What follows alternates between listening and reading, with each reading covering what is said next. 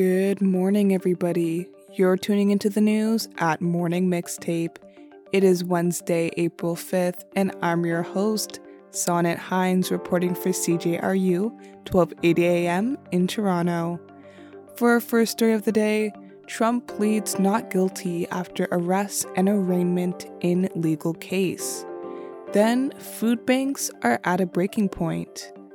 After, a family shares their anger over a man who died in jail, waiting for trial. So with all this news, let's get started. On Tuesday, Donald Trump pleaded not guilty to 34 felony counts of falsifying business records to his alleged hush money payments made in his presidential campaign, according to NBC News. This was the first time a former president pled to charges. The indictment was unsealed in a proceeding in criminal court in Manhattan. Prosecutors alleged that Trump made illegal payments that affected the 2016 election. The penalty, if convicted, is facing 4 years in prison. The statement of facts from the prosecutors said Trump repeatedly and fraudulently falsified New York business records to conceal criminal conduct that hid damaging information from the voting public during the 2016 presidential election.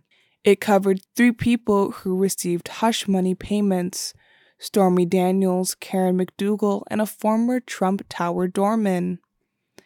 The indictment also said the falsified records Trump signed were all in 2017 during his presidency.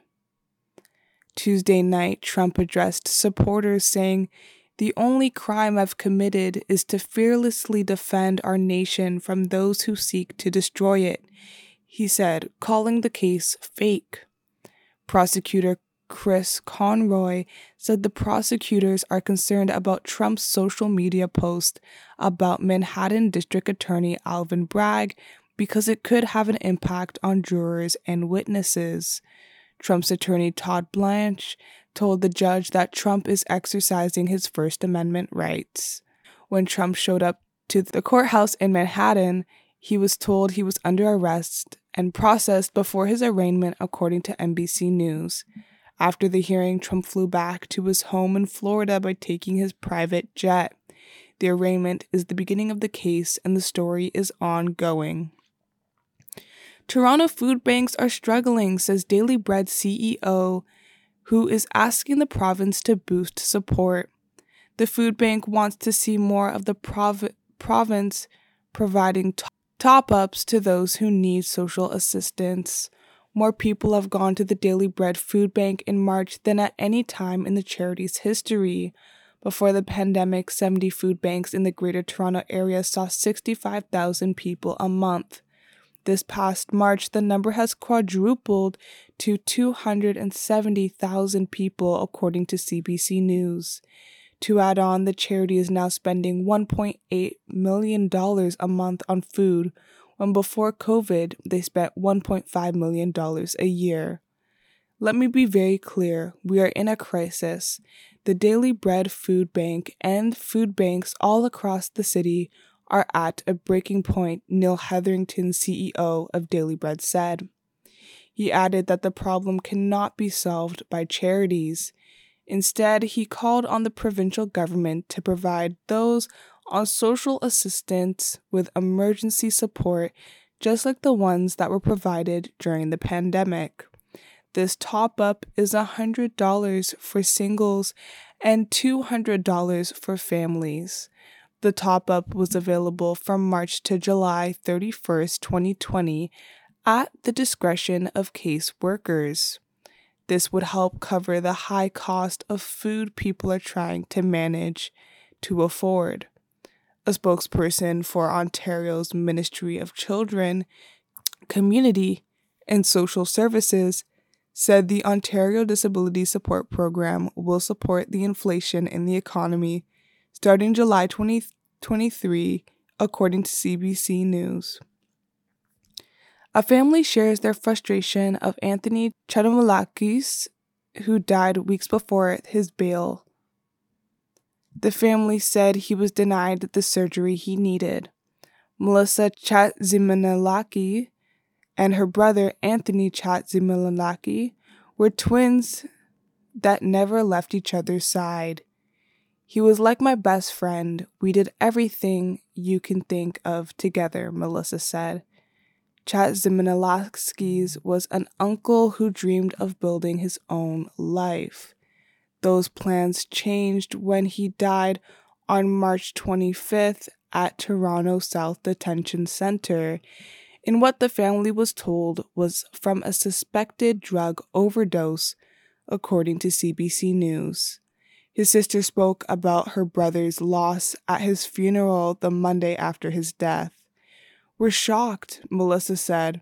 "This could have been prevented.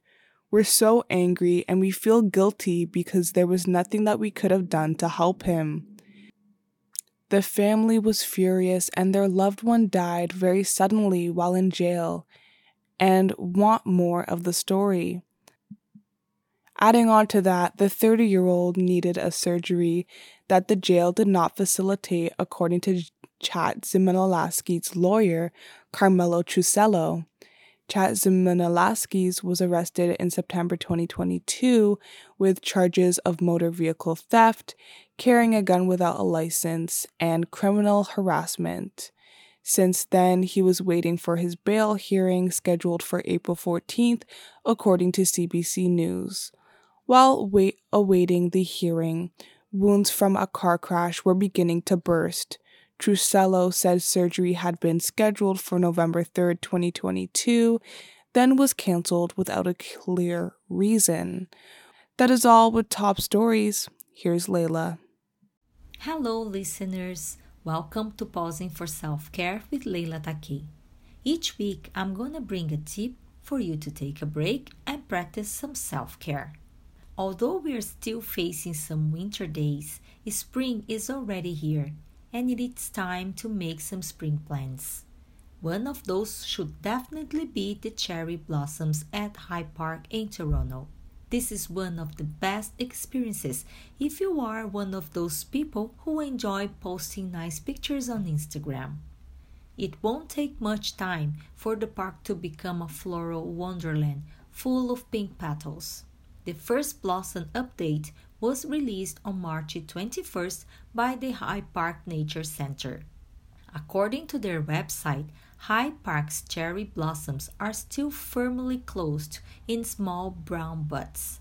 We are still waiting for nature to provide us with warm and sunny days to help the bloom along.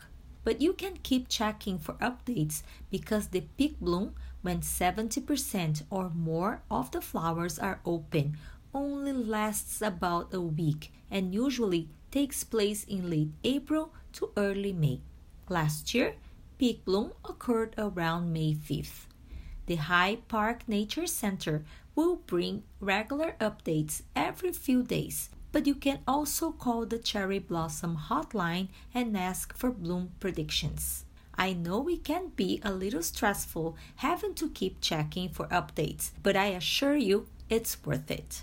According to the blog, in general, the buds do seem to be plentiful and healthy overall on the trees, which are good signs of a nice bloom to be expected this year. There are other places where you can enjoy the cherry blossoms, but for sure High Park is one of the best. And pet lovers, High Park is also a good place for your pet to exercise and have fun. So definitely this is a good tip for a spring day. So, as per a homework, keep an eye on the High Park Nature Center's website and social media platforms for more bloom updates. And this is all for today. I will be back next week for some more tips for you to take a break and pause for self-care.